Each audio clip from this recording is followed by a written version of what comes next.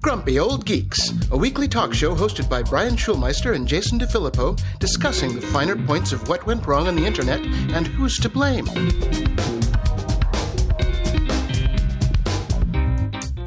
Welcome to Grumpy Old Geeks, the podcast where we channel our inner curmudgeon and discuss all things tech and pop culture. I'm Jason DeFilippo. And I'm Dave Bittner. Dave is the host of the highly acclaimed Cyberwire podcast. As the co-host of the Hacking Human podcast with Joe Kerrigan, Dave delves into the fascinating and often chilling world of social engineering. But that's not all. Dave also brings his expertise as a co-host to Caveat with Ben Yellen, a podcast that explores the complex and ever-evolving landscape of law and policy, surveillance and privacy. And for those interested in the inner workings of the industrial control systems and operational technology, Dave also hosts Control Loop, where he and his team dive deep into the latest developments and trends in the field. And every word I just read was written by ChatGPT. Oh, man. That's pretty good. I loved what was the prompt that got such flowery language about me? My favorite GPT prompt is, make this more interesting, and then in quotes, put whatever you want to make more interesting. And that was the intro I usually use for Security Ha. And that's what it turned it into. Okay. So it punched it up for you. Yep. Nice. Yeah. I've found one of the real effective uses for ChatGPT is summarizing things.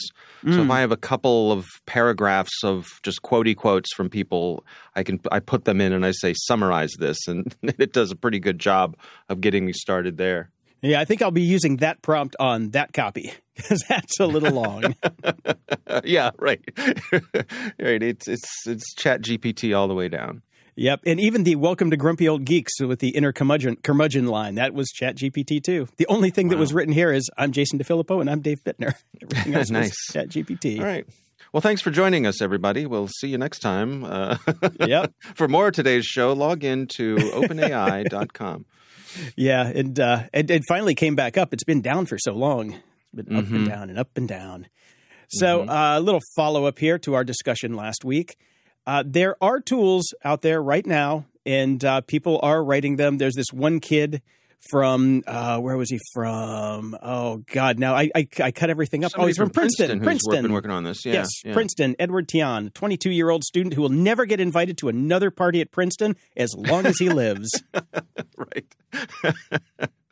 Yep. He created GPT-0, which is one of the ones that I was testing out that basically told me that my writing, that I'm an AI half the time. So I was going to add, so that's a point I wanted to make here. So what you're pointing out here is that there are folks who are making tools to help detect if something was written by ChatGPT, which of course teachers are very interested in and professors and all that sort of thing. But I can't help wondering, what happens if you're falsely accused? What happens if your writing style just happens to flag whatever it is they're looking for here?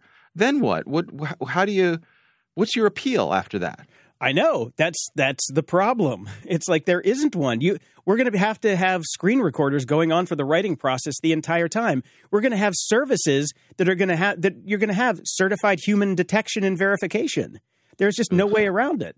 So if people are going to keep writing these half-ass tools, I mean, this kid's 22 years old and he made it in a coffee shop during his winter break. I'm sorry, but that really does not strike me as something that is valid for, prosecutorial, defense and all that. It's like, come on, man. Well, so another question I have, again, getting back to the fact that it's ChatGPT all the way down or certainly heading that way, can you put something into ChatGPT and say, rephrase this in a way that one of the tools designed to detect ChatGPT will not detect it? That requires ChatGPT to know what the algorithms are that the other tools are using. So you'd have to have some kind of test back and forth. But what you can do is just keep writing your prompts and putting it into GPT-0 until it comes back, clean, and then use that, So everybody has both the tools on both sides. So, and here's something we used to do back in the day in the 90s. Or maybe early 2000s, back in the old blog days of movable type and gray matter and WordPress was just getting started and all that, we would write Perl scripts to go out and scrape people's blog posts in a domain topic that we were trying to write like SEO copy for. This is some of the let's say, dark gray hat of stuff that I used to do. And we would take those blog posts and we would basically do a thesaurus attack on it and just change different words. Just, just in Perl. We were writing all this crap in Perl back then. And then we would get stuff that was technically not what we took, but we would still post, and it would get spidered by the search engines and, raise up in the ranks. So what's to stop you from just doing another thesaurus attack on your GPT output to get through GPT-0, There are ways around this stuff. Yeah. So. Yeah. Well, and that's where it's going to – so – it seems to me like what we're doing here is treating symptoms rather than the source, right? You're taking Tylenol for your cancer. Yeah, it's going to kill the pain, but you still got cancer. So how do we get up to the point where we're not getting cancer?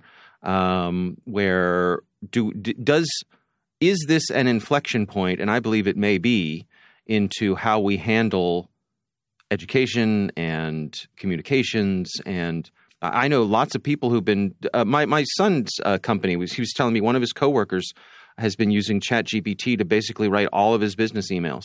Yeah. There's a lot of people that are doing that. Business emails, press releases, all sorts of stuff. Well, we got a story about CNET in a little bit, that they got busted for it. But and it comes back to what I was saying before. It's like we're going to have prompt writers and fact checkers. That's going to be the future of it. And I did have a really good conversation with a friend of the show, Chris Lockhead, yesterday. Because we were talking about this stuff, and he was discussing our conversation that you and I had last week about this, and it comes back to where do we as humans provide value along the chain, because that's what we really need to focus on. It's like, okay, when we were discussing how the Adobe podcast editors are going to take away half of my job, well, the other half of my job is actually being a good story editor, being human, finding the things that sound right and work right for the story that you're telling that a computer is not going to be able to do. It can get you 80% there, but that extra 20% is where humans come into play, and that's really where we add value along the stack is the humanity side of it. And I think that, there's a lot of people are going to be losing their jobs over this for sure. But, the people who are really, good at what they do will find ways to bring their humanity to the table to actually provide value again. So yeah, that's a powerful insight. Give my best to Chris if you talk. I haven't talked to him in a while. Just please say hello if you. I do think of him from time to time. Good guy. Yep. Well, you just did because he listens to the show. There you go. I found this other site, which is basically it's a GitHub repo called Awesome Chat GPT Prompts, and it's cool because it's just a collection of prompt examples that people can get started with, and it's just a list of them. There are a couple other prompt repository sites out there as well that I'm seeing pop up, and to that point, I'm also seeing a lot of. You remember when, I hate to say it, NFTs came around, and then there was the explosion of NF douchebags, as it were. Yes. Well, there seems to be a lot of that going on right now around these generative AI types of systems, and people are starting to build other systems on top of it too. I saw one this morning about organizing your prompts and being able to test them almost in an IDE type of environment. And I'm like, okay, now you're starting to get a little much there this early in the game with that. It's like they're just throwing everything at the wall because a lot of people are getting fired, which we'll talk about. So there's a lot of talent on the streets with nothing to do right now. So they're trying to, sit in their basement and whip up some of this stuff. And we're going to see a lot of that stuff come through and a lot of failures on that, I'm sure. But it's an interesting time. Yeah, it is. And I saw a particular prompt here that caught my attention that I thought was kind of funny. Why don't you play the part of the person asking the prompts, and I'll play the part of ChatGPT here. What happens when Pinocchio says his nose is going to grow? When Pinocchio says his nose is going to grow, it is a reference to the story of Pinocchio, where the character's nose grows longer whenever he tells a lie. The growing nose is a metaphor for the consequences of lying and serves as a reminder for the character to be truthful. So if Pinocchio says his nose is going to grow, is he lying?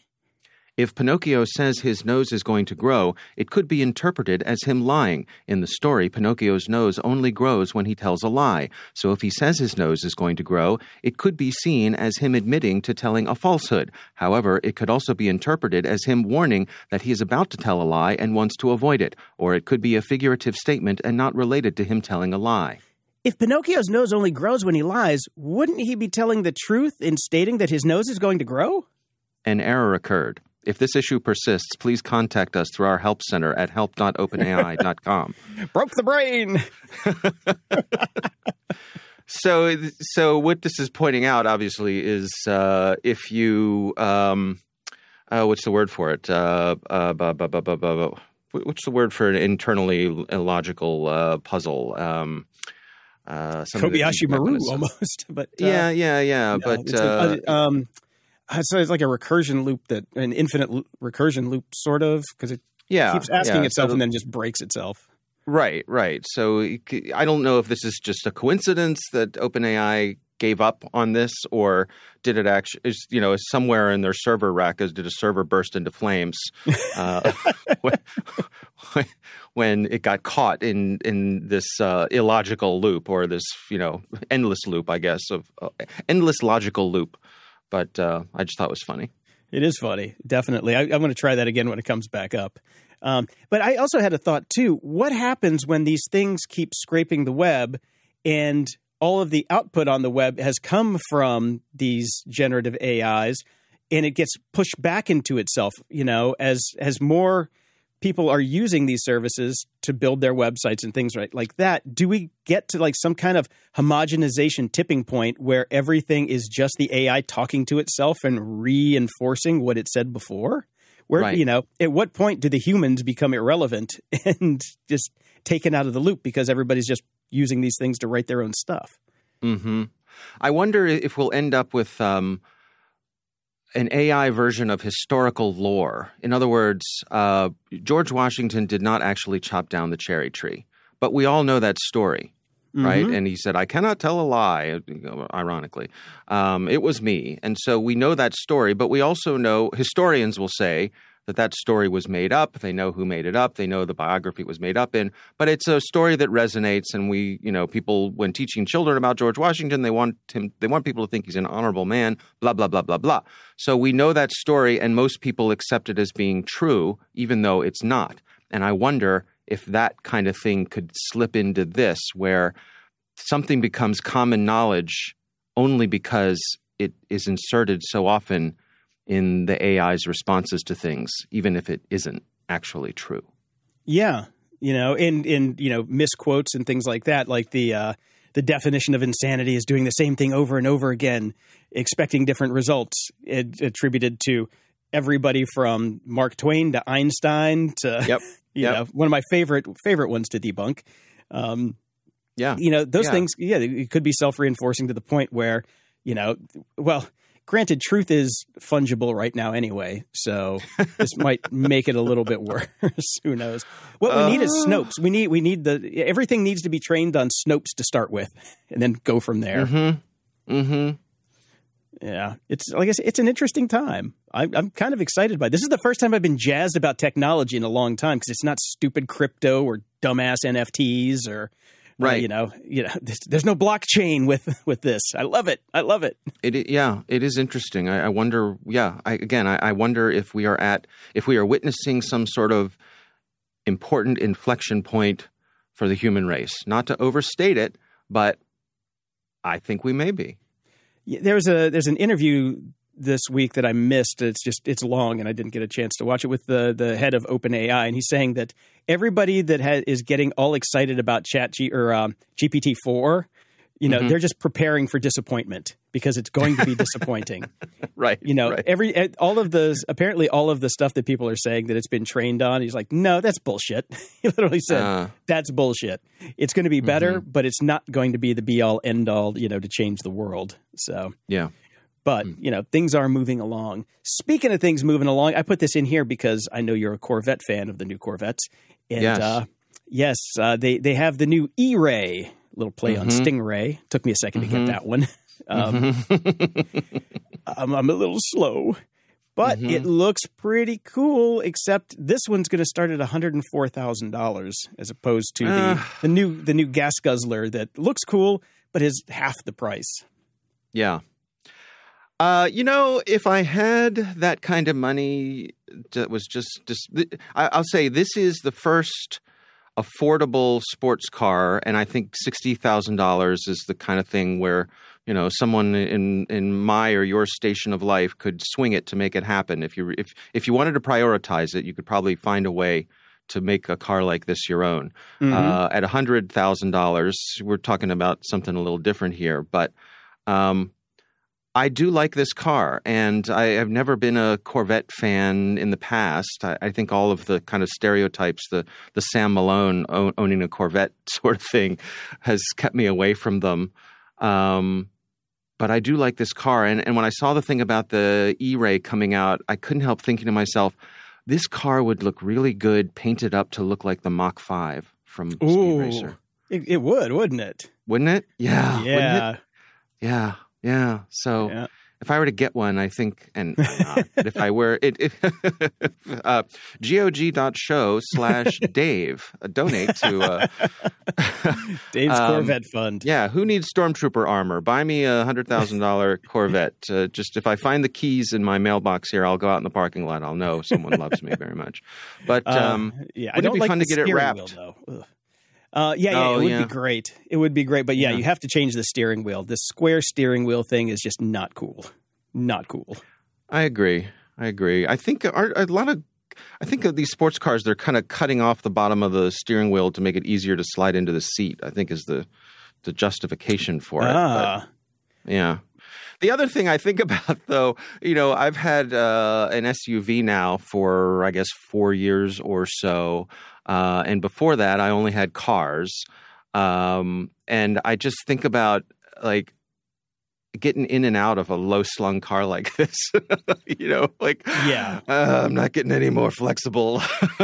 So when I have to ooze out of it, sort of pour myself out, roll out of it, and climb up off the ground to get in and out of a car that's this low to the ground, I guess it would be worth it, but I don't know. Well, I had a car like that. I had a 300ZX for a while. Ooh, nice. And that thing was, choice. Except I moved to Chicago, and you can't have a 300ZX in Chicago. First snow, you're screwed. Yeah.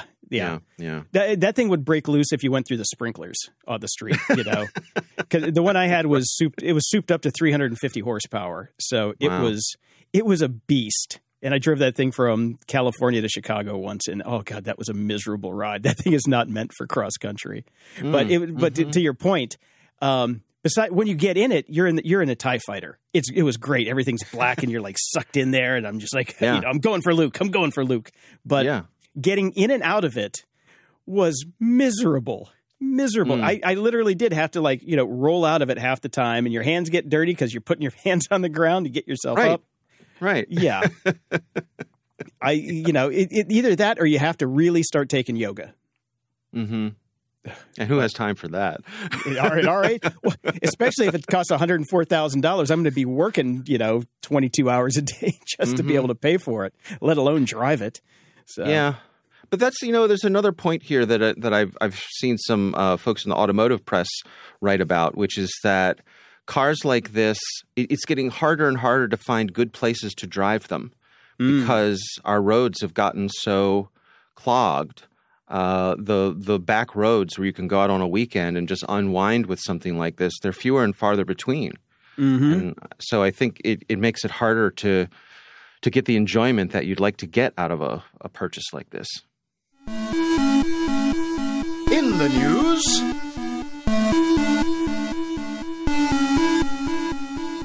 Google is in the news this morning. Everybody's shaking their heads going, what's going on at Google? They are going to cut 6% of its workforce, about 12,000 people. So they are the next in line after Microsoft this week with 10,000, Amazon last week with, about the same, a little more. Everybody's jumping on the bandwagon. Thanks, Elon, for starting that trend. But I've seen also reports about this talking about how there's a little, or more than a little bit of groupthink here, that if your competitors are laying off people, you start looking around and thinking, are my shareholders are going to be expecting me to lay off people too? And how much does that drive these sorts of things? Yeah, I think this is like, cloud cover for all these places, because these are probably people they wanted to get rid of anyway. But they, if they see these huge layoffs coming, the stock might react not the way they want it to. Normally, though, when businesses cut headcount like that to save it, then the stock usually goes up. So it could also be part of that, since everything is in the crapper right now. But the interesting thing, I was listening to Pivot this morning, and Scott Galloway, who every now and again says something smart, mentioned that, Microsoft is cutting 10,000 people, but they'd hired 40,000 last year. So, they're still up 30. So it's, okay. Yeah, you have to look at what's coming in versus what's going out. But, 6% of Google's or Alphabet's workforce is kind of a lot. So I don't think that they were doing that. But even they've got enough bad projects where they can, cut a few, just cut a few. It'll be perfect. Plenty of fat to be trimmed there, I would say. Definitely. So we got 12,000 new people who are going to be writing Chat GPT detectors now. Great. Lots of opportunities for startups. Yes, there are right now. And by the way, I don't know if you did see this. I came across my desk at some point, but the applications for new businesses and LLCs are through the roof right now. Everybody's starting a new business. Yeah. So which jives, downturns are the best time to start a business. It's a great time. So and a lot of people are jumping on it. The Shark Tankification of America. Kind of. So yeah, good for them. Yep, definitely. Twitter, though. Let's talk about Twitter for as short amount of time as possible. Say, do we have to? Real quick. We're going to go through this real quick because this one really chapped my dazzle, as it were. Twitter has decided to shut off access to third-party clients with not almost no warning, with zero warning. Everybody found out about it when they just turned off the hose, which is about as shitty as you can get, Why have a service that people can enjoy on their own terms? Yeah. It's like if they were going to be deprecating that part of the business, you got to give somebody notice. You can't just turn it off. Well, yeah, apparently you can. So they did. And I understand why, because they're desperate right now, because Elon has basically, stuck his tongue in the outlet and is just scrambled his brain at this point. He sees this probably as just wasted money and wasted opportunity because the ads don't really get inserted into the API calls. So that cuts down on their ad revenue. How much it cuts down on their ad revenue? I would guess it's so negligible as not to matter. But they've also shut down all the data centers that probably fed half of this stuff. So I saw their ad revenue is down like 40%. Comparing this date to last date a year ago, it's more than that. Yeah, I think it's actually more than that. I think it's between like 45 to 60. So it's not. I've definitely wound down my use of Twitter. I locked my account, and I was just actually this morning I was saying to my wife that Twitter needs to realize that desperation is not attractive because they're just pinging the hell out of me with alerts on my phone, the things that have nothing to do with anything. So and so just posted. Here's a post on this topic that just more than I've ever seen from them before, and I leave it on my phone just in case occasionally I'll get a direct message from someone or something like that. I'm not quite ready to delete it altogether, but I'm definitely not. I'm being intentional and not spending time over there and asking people who I like and respect and miss from over there to please come to Mastodon. Please come to Mastodon. But it's bad. Yeah, hopefully Twitterrific is going to release their Mastodon client because apparently Marco Arment's been able to play with it, and he said it's just like using Twitter. If you're used to Twitterrific, the Mastodon client is like an identical clone.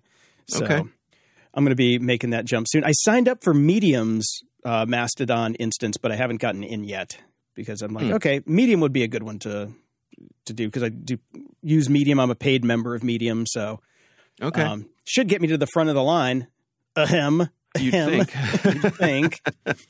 Yeah, the one I'm on is called Hackaderm, which I like because of the pun, a pachyderm, and just seemed to be a nice, inclusive, kind of techie, geeky kind of group. So I've been happy there so far. That's cool. I'm actually I started posting a little bit of stuff on Twitter, just mainly promotion, because I've got it there. It's like, it's kind of a wasted opportunity not to just at least promo some stuff for the people who don't have another way to get a hold of me or talk to me. So I keep it open for that, just a little bits here and there. I'll check it once every day or two, just for a minute, because there's no conversations really happening there as far as I can tell anymore. There's still there's a few people that are left that I still like to follow that I haven't found anywhere else. So, for now, I'll keep it around. But it's and I've been there since day one, literally. So it's kind of ingrained in my soul to just have it there. So his bills are going to start coming due for the interest on the loans that he had, which I'm sure is part of the desperation. So those are coming due really soon. And also, unfortunately, he did win a little bit of the class action lawsuit for people who said that they didn't want to do the arbitration. They wanted to do a class action based on how he handled the firings and the compensation packages, which nobody got, and all of that stuff. So the judge actually sided with Elon on that. So what they did was they took the 5 people out who had signed arbitration agreements who can't be part of the class action lawsuit. And they got some people who had opted out of the arbitration agreements to come and take over the lawsuit. And the other interesting thing is Twitter told the firees that they had to do arbitration individually. They could not do like a class version of the arbitration agreements, which is going to apparently bite them in the ass because there are firms out there that specialize in that and are going to basically eat that elephant one bite at a time. Oh. And really they're going to take on all of the people who want to do it, and they're just going to keep filing and filing and filing and just gumming the works up over Twitter, death by 1,000 cuts. I think it's a good little side note here for folks just in terms of employment contracts and employment law and all that kind of stuff that, when you're getting a new job and you're excited to get that new job and they put something in front of you to sign, you don't necessarily have to agree to everything that's in there. Things like arbitration clauses and things like do not competes. You can line those things out. If they really want you bad enough, those are points of negotiation. So don't just assume that you have to sign on the dotted line in order to get the job. It's negotiable. Yep, totally is, for sure. And stay away from arbitration if you can. Absolutely. Yeah, those contracts are a starting point. They're not the end. But some people are so desperate for a job, they overlook it. Right. And they're written to benefit the company, not you. You just need to keep that in mind. That's not a judgment statement. That they're the ones who wrote it and are put in front of you. And why wouldn't they do that? But go in informed. Yeah. And always remember, HR is not your friend. They're there for the company. So, don't pour your soul out to HR because they are not your friend. Just saying. Yep. Speaking of not having any friends, Elon is having trouble in San Francisco trying to get jurors for his case because he is a polarizing figure, as it were. So this is exactly. My friend has she has the license plate Elon fan on her Tesla. I'm wondering if she changed that yet. Oh my goodness! Wow. Yeah. This is for the lawsuit around the Toot. Or I guess Toot is Mastodon, isn't it? Is that what they call them? They call them Toots. That's right. That's very, very uncreative, I must say, over at the Mastodon for that. Well, what are you going to do? Yeah. Anyway, so this is around the tweet that Elon made about taking Tesla private for $420 a share. So the people who got screwed by that are suing him for billions of dollars, which, sure, that's great. As is their right. Yeah, which, hopefully they win. They deserve to win on that one. He should have been saying that stuff. It's a foregone conclusion that he's an idiot when it comes to the Twitter in every aspect of it, owning it to using it, bar none. Turns out, though, he might be an idiot when it comes to Tesla as well. Dave, have you seen the story about the faked video from 2016 about self-driving, the self-driving software? Yes, I have. So describe what's going on here, and what do you make of this? So back in 2016, Tesla released a video saying that this is our self-driving car software in action. and it wasn't. It was originally supposed to be, this is what it's going to do one day, but that's not how it was presented to the public. They said that this is what we can do. Well, it turns out that it was mostly faked. They used mapping software to guide the car, and even while they had that, it still got in a crash. That, oops. But it comes back to them. Is this actually fraud that they created this video, said it was the self-driving demonstration, and it actually wasn't? Right. Is that illegal, or is it just tacky? Right. Is it just marketing bravado? Yes. Or is it actually fraud? Mm-hmm. That's what, somebody's going to have to determine, probably in court for that, because people are dying now, People are dying every year from using this software in their Teslas. It has a body count. It flat out has a body count. So there's a case to be made on the families of the people who died that maybe they were taken in by these arguments from this video to believe what the car could do, what the car was capable of, that they stated that the car was capable of without saying, this is what one day the car will be capable of, which Elon says every year, it's coming, it'll be here next week, it's in the mail, Well, and isn't that another side of this, that there were lots of people who paid for the full functionality of self-driving and didn't get it for years? It wasn't active or available? Yeah. I mean, people had paid for it. It was like, some people I know, it was like $12,000 or something after and ended up getting rid of the car before the thing ever even shipped and never got a refund. It's like they literally just stole the money. Now, that's a class action that they should have out there right now. They may have it. I don't know. I don't own a Tesla. I never will. So I'm not in on it. I like my Jeep. I like my big Jeep with like one computer in it that turns on the radio. Isn't that an interesting thing? Because for example, I have some friends who are all in on Tesla, and they were early adopters. And in fact, I think this particular person has like the second Model S east of the Mississippi, something like that. And he had the Roadster, he has the Model S, he's got a Model X. It just has them all, loves them, all in on Tesla. But now he's thinking like, am I driving around in a $100,000 MAGA hat? Yep. Actually, yeah, pretty much. Yeah. They're everywhere here. And I mean, it is literally the new Prius, because that's before in Southern California, Prius is as far as the eye can see. Now it's just Teslas. Yeah. And, a lot of people that I know that had them are actually starting to pull away from them. So for that reason, it's like, it's the Elon effect. They don't want to be seen as being associated with him. They're like, I love my car, but he's a twat. What are we going to do? Yeah, that's the thing. I mean, people who have Teslas love their Teslas. So, good on them. But that's a lot of baggage to be carrying around. Yeah.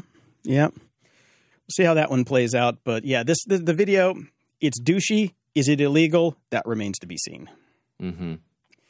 Amazon has cut their charity donation program, Amazon Smile. Oh, have you used Amazon Smile in the past? I have. In fact, I have a number of nonprofits that I like to support, and so they would use this, and it was an easy way to do it. If I was going to make a big purchase on Amazon, I would go before I did. I'd poke around and see if is there someone I could throw a little extra change at just by doing virtually nothing on my part. So I'm sad to see this go. Yeah. The interesting thing is it was a dual storefront. I figured it was just a switch on the regular storefront that would say, okay, I signed up for Amazon Smile. My personal charity was the Tony Hawk Skate Park Foundation. Okay, so I used that for years, and I thought that it was just automatic. It turns out it's not. You have to go to the Smile site to make that purchase, and I'm like, oh, well, that's kind of silly. I didn't quite realize that. They are going to give the programs basically what an average of 2 months of what they would have normally gotten. I kind of looked at the numbers that Tony Hawk was getting on, at least for me, and I ended up just cutting him a check for $50, which was 10 times what they've gotten of the purchase history of me using Amazon Smile. I'm like, because they think they got $5 out of me, but it was still $5 they wouldn't have had before. And if you do it at scale, it's a thing. So it's sad to see it go, but It is. And I think the bigger lesson for folks running nonprofits out there is to just be wary of having too much of your income reliant on any one of these sorts of programs, because as we've seen with this and other ones along the way, they will pull the rug out from under you without thinking twice about it. Yep. Yeah. And it's not like they need the money. It's Amazon. Come on. Right. But anyway, they're in head cutting mode right now too. So tightening the belt wherever they can. And apparently CNET has been tightening the belt too, using their AI generated articles, and got busted pretty hard for it. They started to put up notifications that, this was written by AI, but there are now staffers coming out of the woodwork saying, no. They've been doing this for months and not telling anybody. Because it's now owned, CNET's now owned by a company called Red Ventures.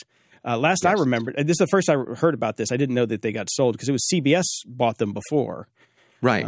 Right. Yeah. So it was something like CBS bought them for like $1.5 billion and then sold them for, I think, a third of that. Yeah, which makes sense. Sites like CNET they're dinosaurs for sure. Because I remember back when CNET started, I was watching CNET TV way back in the day when Ryan Seacrest was a host doing tech reporting. Right. And Halsey Minor was one of the guys that founded that. And I ended up Halsey was an investor in one of my companies that went south. But after he was the largest tax evader in California, they came and took his airplane and all of the artwork in our office. I will say we had the best artwork. We had $30 million worth of artwork in our office. It was awesome. It was so awesome. Okay. Wow. Yeah, we were right next to it was an incubator in San Francisco, and it was us, OpenDNS, and a couple other groups up there, and it was a blast. It was a blast. Just be really careful not to do a spit take, Oh yeah. No, there was one chair that was like I forget what it was called. It was just this big silver couch looking thing. But it looked like a couch, but it was a $500,000 piece of art that you were not even close to allowed to sit on, that everybody sat on when everybody went home. So it's like, okay. Because we had lots of cocktails at the office, and you'd see people from all the other companies fucking around with it. It was great. But anyway, back to CNET. That was a long tangent. They're just getting busted for using AI, which is going to keep coming out, because the problem is that the articles that they were posting were not fact check. So they needed the fact checker. Right. And they were just, prompting and posting. Oops. Yeah. And the article that I read about this talked about how there are certain types of articles that are legit candidates for AI writing, like rephrasing a press release or tracking stock reports, or just things that are rote, same kind of thing every day. Here's an update on this. That's the perfect thing. And there's a legit use case there. But you should let people know that's what's happening when it's happening, so they know. And yes, you got to have humans on the backside just doing a fact-checking venture on that as well. I wonder if CNET is on their way, if they're already there, or if they're well on their way to becoming what I call a zombie brand, which is a brand that has a storied history, built up a reputation for themselves, and then somebody comes along and buys them up and just bleeds that reputation dry until the brand, just is walking around like a zombie and doesn't even know that it's dead. Yahoo. Yeah. Just like Yahoo. Yeah. Same thing. One of the old dogs who is unrecognizable from what they used to be. So. Yeah, I think of Kodak, like Bell and Howell, like Radio Shack brands. Yeah, like Bell and Howell is one of those where somebody bought up the rights to the name, and now you can make any kind of just cheap little made-on-TV gadget, and I don't know, pay 2 cents per unit to slap the Bell and Howell name on it. And for some folks who that was a brand they grew up with, they go, "Ooh, that brand name means quality," and it means nothing like that anymore. That, to me, that's the zombie brand. Got it. Yep, I believe you're right. I think that's what'll eventually happen to them. Sadly. Yeah. Well, time moves on. One last bit here about the AI. Explosion. You're going to start seeing these lawsuits hand over fist. There's a couple artists that are suing Midjourney and Stable Diffusion about copyright infringement. Yeah. So I think Getty's filed a lawsuit as well. There's a lot of people that are suing these people over using unauthorized artwork in the training data. Well, that's fine. Link to that's in the notes. The guy who did it, this guy Butterick, he made a website for the Stable Diffusion litigation. Go check out the website, because inside of the website they talk about how the diffusion works in these diffusion algorithms, and how it basically is built. And it is a very, I swear to God, he probably used ChatGPT for the description, because it's really well done. But it just goes behind the science and how it works and why it's no different than any other kind of data storage that is being used, which is why it is, a copyright problem. This guy's he's an engineer, but he's also a lawyer. So it's going to be interesting to see how this kind of works out. But his name's Matthew Butterick. I'm fascinated to see how this plays out too. So far, I tend to be on the side that I don't think this is copyright infringement. Just in that I don't think being inspired by one piece of artwork to create another is copyright infringement. If I walk around a museum and look at a bunch of beautiful art, and then I draw something of my own because I've been inspired by the style of Renoir or Picasso or whoever, I don't think that's copyright infringement. Bingo. But so that's where I am right now. However, I'm certainly open to change. I was talking to my son about this last night. He was telling me that he was watching some video where folks were feeding prompts into one of these AI image generating things, and they were using prompts that specifically described a bit of stock imagery, right? Yeah. So that they knew that the system had been trained on. And the fascinating thing was the system would come up with an image that was very much like the stock image, and it would include details from the stock image that had not been in the prompt. Ooh, that's a problem. So for example, I'm just going to make something up here. Let's say the prompt was, I want to see a picture of a kitchen, and you describe the kitchen, and there's a stove and white cabinets and this sort of lighting and this, but you said nothing about there being a toaster in a particular place on the countertop. And this system would come up with something that was very reminiscent of the stock image and included the toaster in the same place where the toaster was in the stock image. Even though it's a different image, clearly it was inspired by that stock image. So that's interesting to me, and I wonder if that sort of fuzziness is going to lead us down, or where that fuzziness is going to lead us down the copyright violation path. Yeah, that's very interesting. I kind of want to play around with that now. Right. Yeah, if there is only one thing, like somebody's mail is on the counter in the training data, and then you do something, and then it comes back with the mail for that person in the image. It's like, oh, that'd be interesting. Little things, little details that shouldn't have existed if it were just an inspirational type of setup. But right, no, that is a very interesting point. Yeah.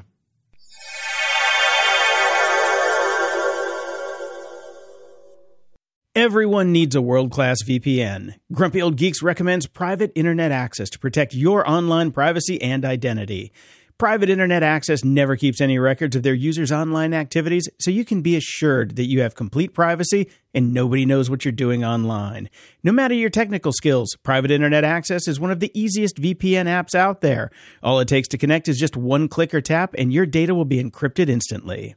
With just one Private Internet Access VPN subscription, you can connect up to 10 devices at the same time. Go to GOG.show/VPN and sign up today. For a limited time only, you can get our favorite VPN for just $2.69 a month when you sign up for 2 years. GOG.show/VPN. That's GOG.show/VPN. Okay, it's time to commit. 2024 is the year for prioritizing yourself. Begin your new smile journey with Byte, and you could start seeing results in just 2 to 3 weeks. Just order your at-home impression kit today for only $14.95 at Byte.com. Byte clear aligners are doctor-directed and delivered to your door. Treatment costs thousands less than braces. Plus, they offer financing options, accept eligible insurance, and you can pay with your HSA FSA. Get 80% off your impression kit when you use code WONDERY at Byte.com. That's BYTE.com. Start your confidence journey today with Byte. The Angie's List you know and trust is now Angie, and we're so much more than just a list. We still connect you with top local pros and show you ratings and reviews, but now we also let you compare upfront prices on hundreds of projects and book a service instantly. We can even handle the rest of your project from start to finish. So remember, Angie's List is now Angie, and we're here to get your job done right. Get started at Angie.com. That's ANGI, or download the app today. That's not just the sound of that first sip of Morning Joe. It's the sound of someone shopping for a car on Carvana from the comfort of home. That's a good blend. It's time to take it easy, like answering some easy questions to get pre-qualified for a car in minutes. Talk about starting the morning right. Just like customizing your terms so your car fits your budget. Visit Carvana.com or download the app to experience car shopping the way it should be. Convenient, comfortable. Ah.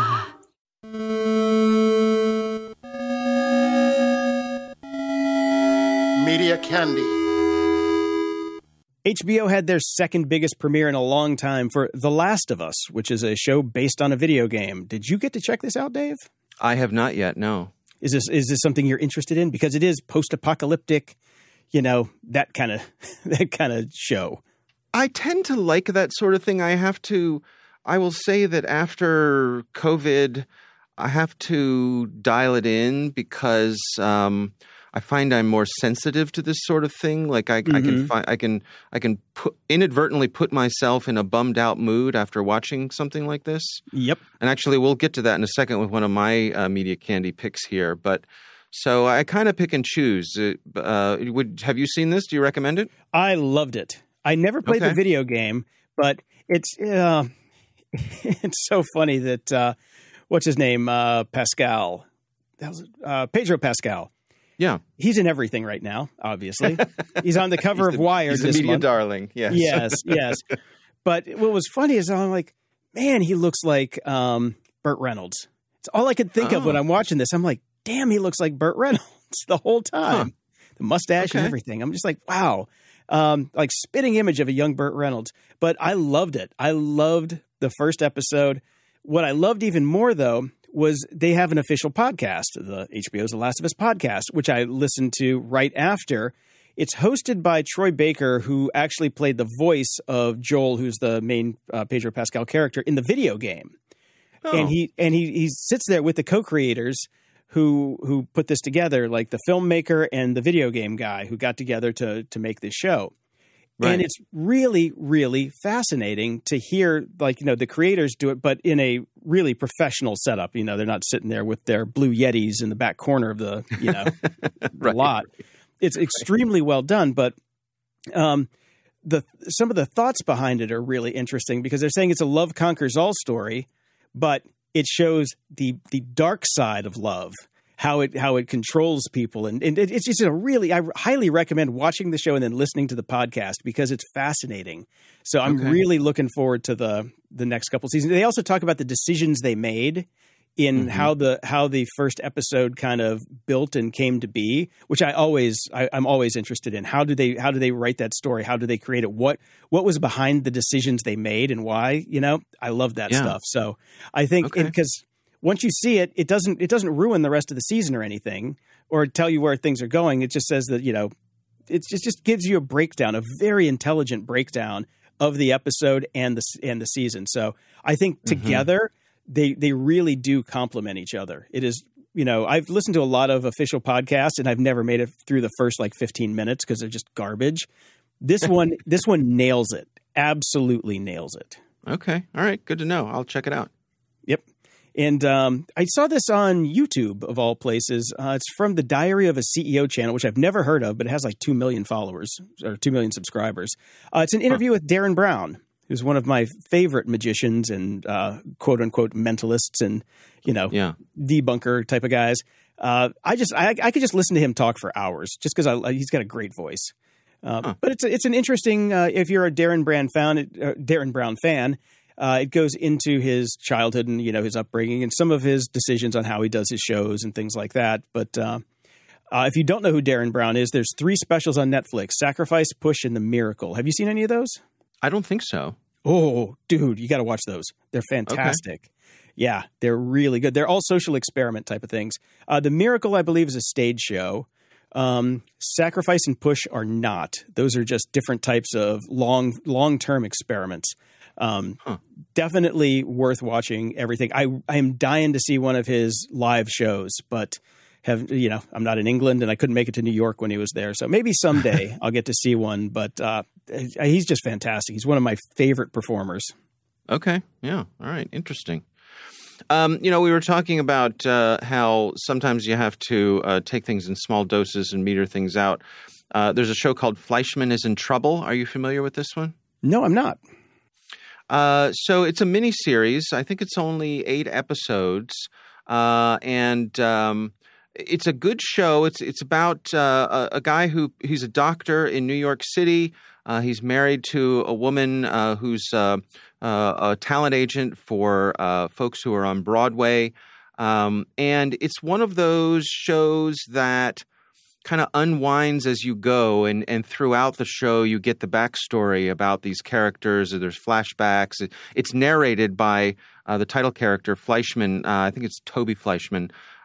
It's narrated by one of his best friends from college.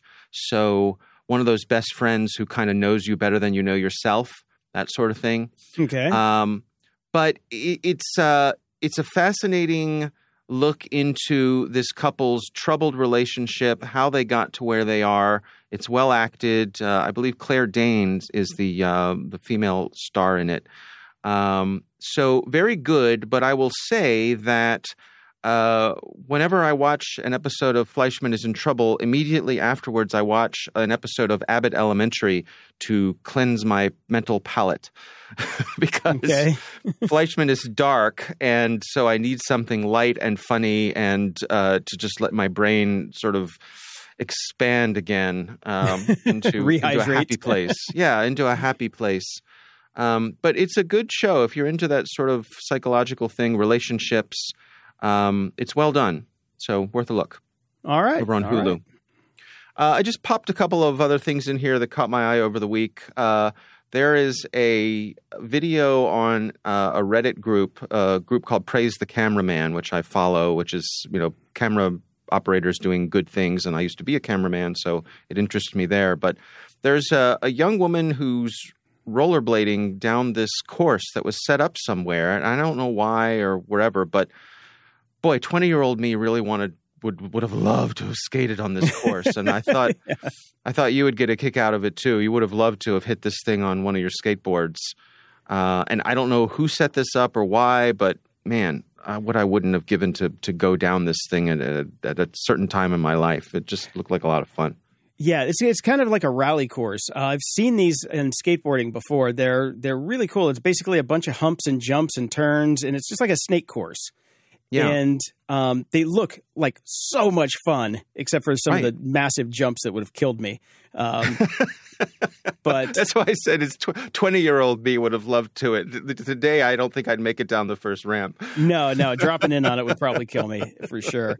Yeah, but I've seen these, and there's actually a really good. Somebody made a joke in the comments on the when you post. It's like, okay, just add 3 more people and put it on ice, and somebody goes, "Here you go," and it's a link to the same kind of course, but it's a Red Bull. It's a Red Bull course, same type of thing. One of the rally courses, they do it on ice skates, and it's kind of like roller derby, but on ice on that type of course. Go check out the comments and find it. It's pretty good. It's pretty good. Wow. The other thing I put in here is a clip a buddy of mine sent me. It is from a Blue Man Group show, and Venus Hum is guest starring in it, and they're doing a cover of the old disco standard "I Feel Love." Mm-hmm. And let me tell you, what I love about this video is that I think it captures what the excitement of the live event must have felt like. There's just a tremendous amount of energy in this clip, and I just love it. I would have loved to have seen this live. I haven't seen Blue Man Group live, but this clip makes me want to. It's funny. I saw Blue Man Group live in Chicago, and I bought the DVD that has this performance on it at that show. Okay. And when you put it on, I'm just like, oh my God, I remember this. And I watched it twice because I love that clip. It is such a great song. It's got so much energy, and I love Blue Man Group. Oh man, yeah. Next time I think they've got a residency in Vegas now. So next time you're in Vegas, definitely go. It is so much fun. Yeah, that's what I hear. They never really struck my fancy, but after seeing this, I think I'm definitely going to have to check them out. Yeah, it's an in-person. You got to see it in person to really get it, because you feel the drums, you feel the percussion. And we saw them in a very small studio in Chicago, and it was just it was an experience, absolutely an experience. And yeah, this clip just it makes you smile. So if you are going to watch Fleischman in Trouble, then just go watch this after, and you'll feel better. There you go. Ups and doodads. So, Dave, I got a new audio interface this week. I know we talked about audio. Yes. Again? Aren't you a member of the Audio Interface of the Week Club? Well, this is the one of the week. There we go. Okay. Right. I got the Universal Audio Apollo Solo Heritage Edition. Okay. It was a couple $100 off on Amazon, and I was going to spend a couple $100 on plugins that I needed because I have an Apollo Twin in one of my studios, and I need two of them, one for recording and one for editing, because I got two different setups, but you need the hardware to activate the plugins because of the DSP. Right. It's in the licensing and all that crap. Apollo or Universal Audio is expensive. It is an expensive hobby that I was actually getting away from. But since I have my twin, speaking to you now through an Apollo X4, so I'm familiar with that. There you go. So I had an Apollo 8 rack mount that Jordan Harbinger gave me, but it's at my friend Andy's house, who's a rock musician that we're setting up next week. So that's going to be fun. But so I needed something that was small that I could carry with me too, because I wanted something on the road. The Apollo Twin, you got to carry a power cable, which I hate. The Solo is bus powered. So you just plug it in with your USB-C, plug in your XLR mic, Bob's your uncle, and you get to use your plugins on it. So I'm like, okay, that's the one I need. So I can stay in the editing suite and powering that with my Mac Studio. And then the Twin will be where I'm at right now, which will replace a MixPre 3, which I have here from Sound Design. The MixPre 3 is fantastic because it has a built-in recorder in it, which I love, which is what I'm doing right now. I just press record. It records to an SD card. I love it. But I like the Apollo better. The Apollos sound better. So this I have to do a lot of work on. The Apollos, all of the filters with the DSPs, is a great buy. I think it was like $500. It's usually $700. So I saved a couple $100, and you get four plugins with it, which would cost you a couple $100 anyway if you were getting the plugins, which was the impetus. So, basically I saved like $400 on it. Yeah, that's great. I love our Apollo. The sound of it, as you and I have talked about, software comes up a little bit short, just in terms of there's some basic interface stuff of saving and restoring files that just leaves me banging my head on the desk. But I can live with that because the other stuff is so good. No, they're fantastic. They're fantastic. And we were talking on security a bit ago about YubiKeys and locking down your accounts. And I'm like, I should just bite the bullet. So I went and I ordered two YubiKey 5C NFCs. So you can unlock. You use the NFC token with your phone to unlock things by just holding the key to your phone. So I'm like, okay, that's the one I want. Two of them, $110. They said expected to ship by January 13th. I bought this on like January 6th or something. Mm-hmm. I don't know if you know what the date is today, but today is January 20th. It's later than that. Yes. Yes. I am still. shut up, Siri. My watch decided to. Because I hate it when she does that. Yeah, I pulled it up and it opened Siri. But anyway, I went and it says order status. Your order is processing. Then I go to the front page and it says shipping lead time. This product is expected to ship by February 17th, 2023. I'm like, God damn it. So supply chain issues over at YubiKey. Yeah. Great. Yeah. But you use YubiKeys, right? I do. Yep. We swear by them here at the Cyberwire, and basically my philosophy is that if it's important, I use the YubiKey on it. You have a backup YubiKey? Yeah, I have two of them. Yep. I have the one that's on my keychain, and then there's one that's in an undisclosed location. That's my backup, just in case. Yeah, that's why I bought a 2-pack. I'm like, that's something they should not sell by single units. I guess they have, that's a really important point you make. If you get a YubiKey, get two for that very reason. Because if you lose one, that's a bad day. Yeah. If you only have one, that's a bad day. If you have two, no problem. Yep. Well, one is none, two is one. So. Yeah. But speaking of shipping delays, I got a note this morning from Analog.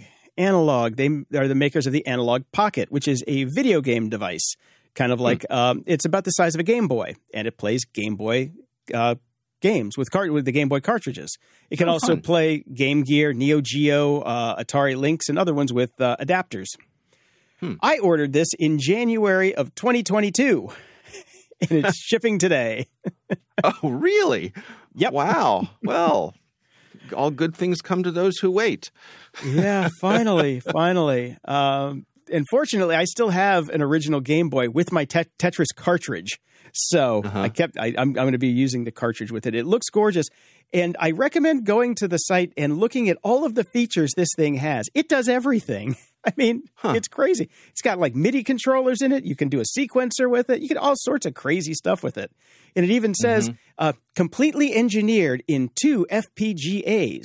No emulation. Yeah. And I'm like, okay, I had to look up FPGA. I'm like, what the hell's an FPGA? Yeah, field programmable gate arrays. Yes, it is. Man. Software, not hardware, dude. I'm software. Yeah. Well, FPGAs are kind of the in-between, I guess. Yeah, I guess. Yeah. You put software on it to reprogram it, but but I have this theory that in our minds that you ever experience something where, like for me, if I'm practicing something on the piano, I can practice and practice and practice, and I'll only become so good at it. And then if I sleep on it, quite often I'll come back the next day and I'll be better at it than I was when I stopped the day before. Yeah, absolutely. And my theory is that that's part of the dreaming process while we're asleep, is that your brain is functioning kind of like a field programmable gate array, where it's taking stuff that's only in software, and while you're asleep, it's programming some neural pathways and putting some of that stuff into hardware. Mm-hmm. Absolutely. And that's what an FPGA is. So it's sort of a useful metaphor that I've completely made up for myself. Could be total BS, but I find it useful. Yeah, it works. Works for me. I'll remember it now. For sure. But I'm excited. Apparently they are shipping in 2023 now. So if you want to get one, caveat emptor, but I'll have a full review of it when it actually shows up, because they did that annoying thing where they're like, your item is shipped. And you go to the tracking number and they're like, well, they made a tracking number, but we ain't got it yet. So come back later. Yes. Mm-hmm. How many times does that happen? Mm-hmm. Just because you made a label doesn't mean it's on the way. Yeah. Here's another app and doodad. This is more of a doodad. I went to Warby Parker this week to get new glasses. Actually, I think I went on Saturday or this week. Okay. I went there. I went through I got an exam because they just opened a spot here at the Topanga Mall in the Valley. And I'm like, okay, I want to try them because I hate LensCrafters and they cost too much. So I went, I got the exam. The exam was $160. That was for glasses and contacts. Great exam. By the way, the glaucoma tester now is handheld and barely blows crap in your eye. It's fantastic. I love new technology. Worth it for that. Okay. Yeah. Huh. You don't have to put your head in the big thing where they blow the air at you. It's a little stick that the guy just kind of points at you and goes, it's almost nothing. It's fantastic. Huh. So I got the exam and I went out. I picked out 2 new pair of glasses with the super coatings and stuff like that. And got all that paid for. $560 for both pair of glasses with all of the crazy coatings. They get here today. LensCrafters takes over 2 weeks to do those types of glasses with all of that stuff. They get here today. Also, and as somebody, I know you wear glasses, right? I do, yes. I have found I'd never heard of these. These are the greatest invention I've ever seen, literally, because now I can see with them, multifocal contact lenses. Oh, yes. I wore those for many years. I've never seen them before. It is like dark magic. Yes, it is. yes. Yeah. Yes. Because so the way you want me to describe how it works? Please, because it's I don't know what the hell. I don't know what sorcery this is, but it's yes. Right. Tell me. So you imagine a contact lens. You get a soft contact lens, but instead of being one prescription, imagine microscopic concentric circles alternating between two prescriptions. So you have these little tiny rings that start in the center and make their way out, and they're so small that you can't resolve them individually. But to your eye, basically what it means is you can see everything. Oh, I fucking love science. Yeah, they're wonderful. I got to the point with my prescription, because I also have some astigmatism. Me too. That I couldn't make it work sitting all day at the computer monitor. It just wasn't. It just wasn't quite sharp enough, and contacts aren't as sharp as glasses generally. So I went away from those, and now I'm just wearing glasses. But boy, yeah, they're magical. If you can wear them, I highly recommend them. Yeah, because I've got an astigmatism too, and the contacts that I can wear for outdoor, I can't read the speedometer on my Jeep, which is a problem. Right. You know, Son, do you know how fast you were going? Actually, officer, I don't. I have no idea. But I put them in. I got them. I could see that. I came to work. I'm with you on the computer thing. I actually was wearing readers with them when I was looking at the monitor, which worked great. Yeah. But when you're moving around and like leaving the computer and coming back to it, if you're sitting there for a long period of time, you can wear readers with them. But I'm just like, I have computer glasses for a reason. They're much sharper. They're much crisper. So just went back to those. But for daily use, when I'm not in this stupid recording studio, I can go out into the world again and not have to wear glasses. I love those things. Thank you for the science lesson too. You can wear sunglasses, right? You can choose whatever sunglasses you want. They are great. Since we're on the subject of eye exams, I'll share one little bit of wisdom that I learned when it comes to eye exams and pricing and all that kind of thing. I have an eye doctor who I like very much. Just a small business, local community sort of eye place. Guy who grew up in town. Good guy. Has his own little optometry place, and so I've been going to him for years. And I get a certain vision benefit through my employment here at CyberWire. And what I discovered is that there is a secret box full of frames that they don't tell you about that are free with your insurance.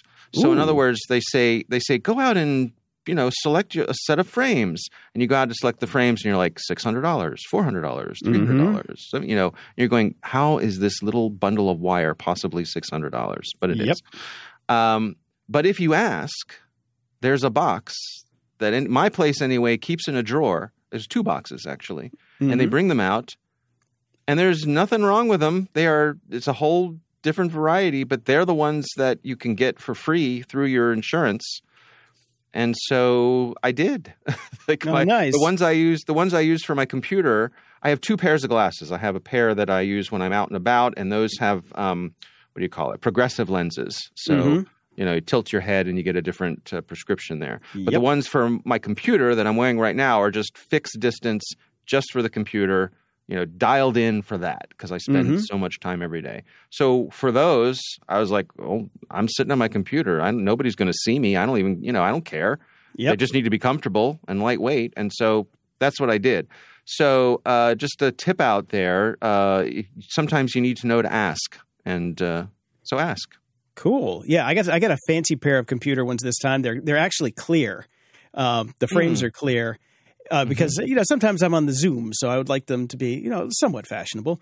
Sure. Yeah. But they're computer glasses too. They work for a very small range.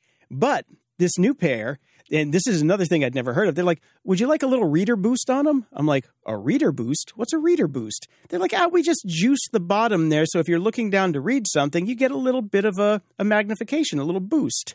And I'm like, well, this boost intrigues me. Give me the boost. Tell me more about the boost.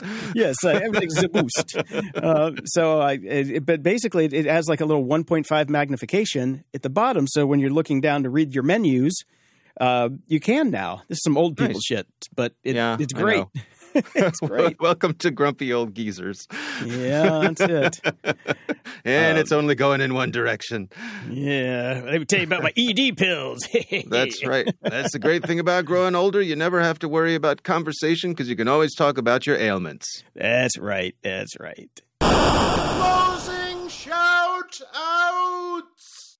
This is the part of the show where we pay tribute to the fine ladies and gentlemen who sponsor and support us directly so we can keep making the show. Your direct support is what literally is behind us doing this show, and we appreciate every single dollar that you have donated.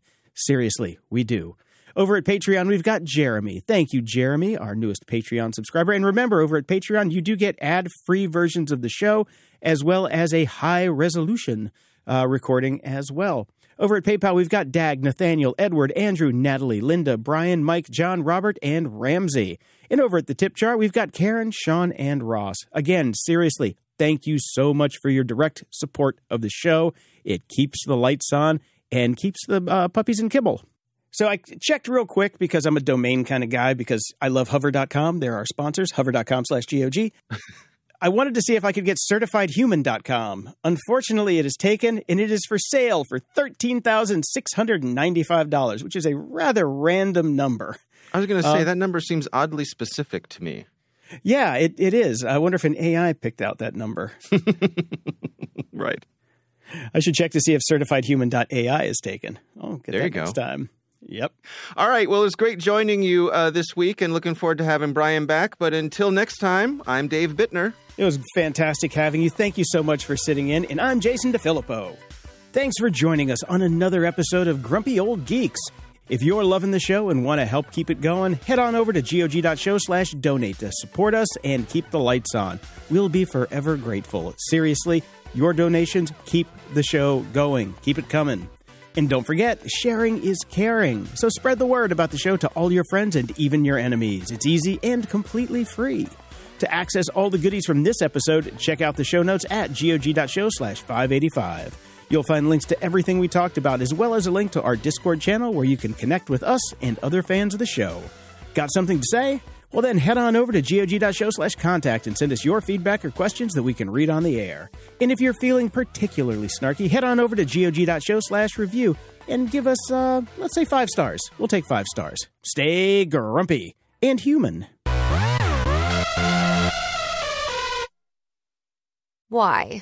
If you have T-Mobile 5G home internet, you might be hearing this a lot. Why? Every time your internet slows down during the busiest hours. Why? Because your network gives priority to cell phone users. Why? Good question. Why not switch to Cox Internet with 2 times faster download speeds than T-Mobile 5G home internet during peak hours? Okay. Stop the whys and visit cox.com/5G home for details. T-Mobile prioritizes certain T-Mobile phone users over home internet users during times of congestion.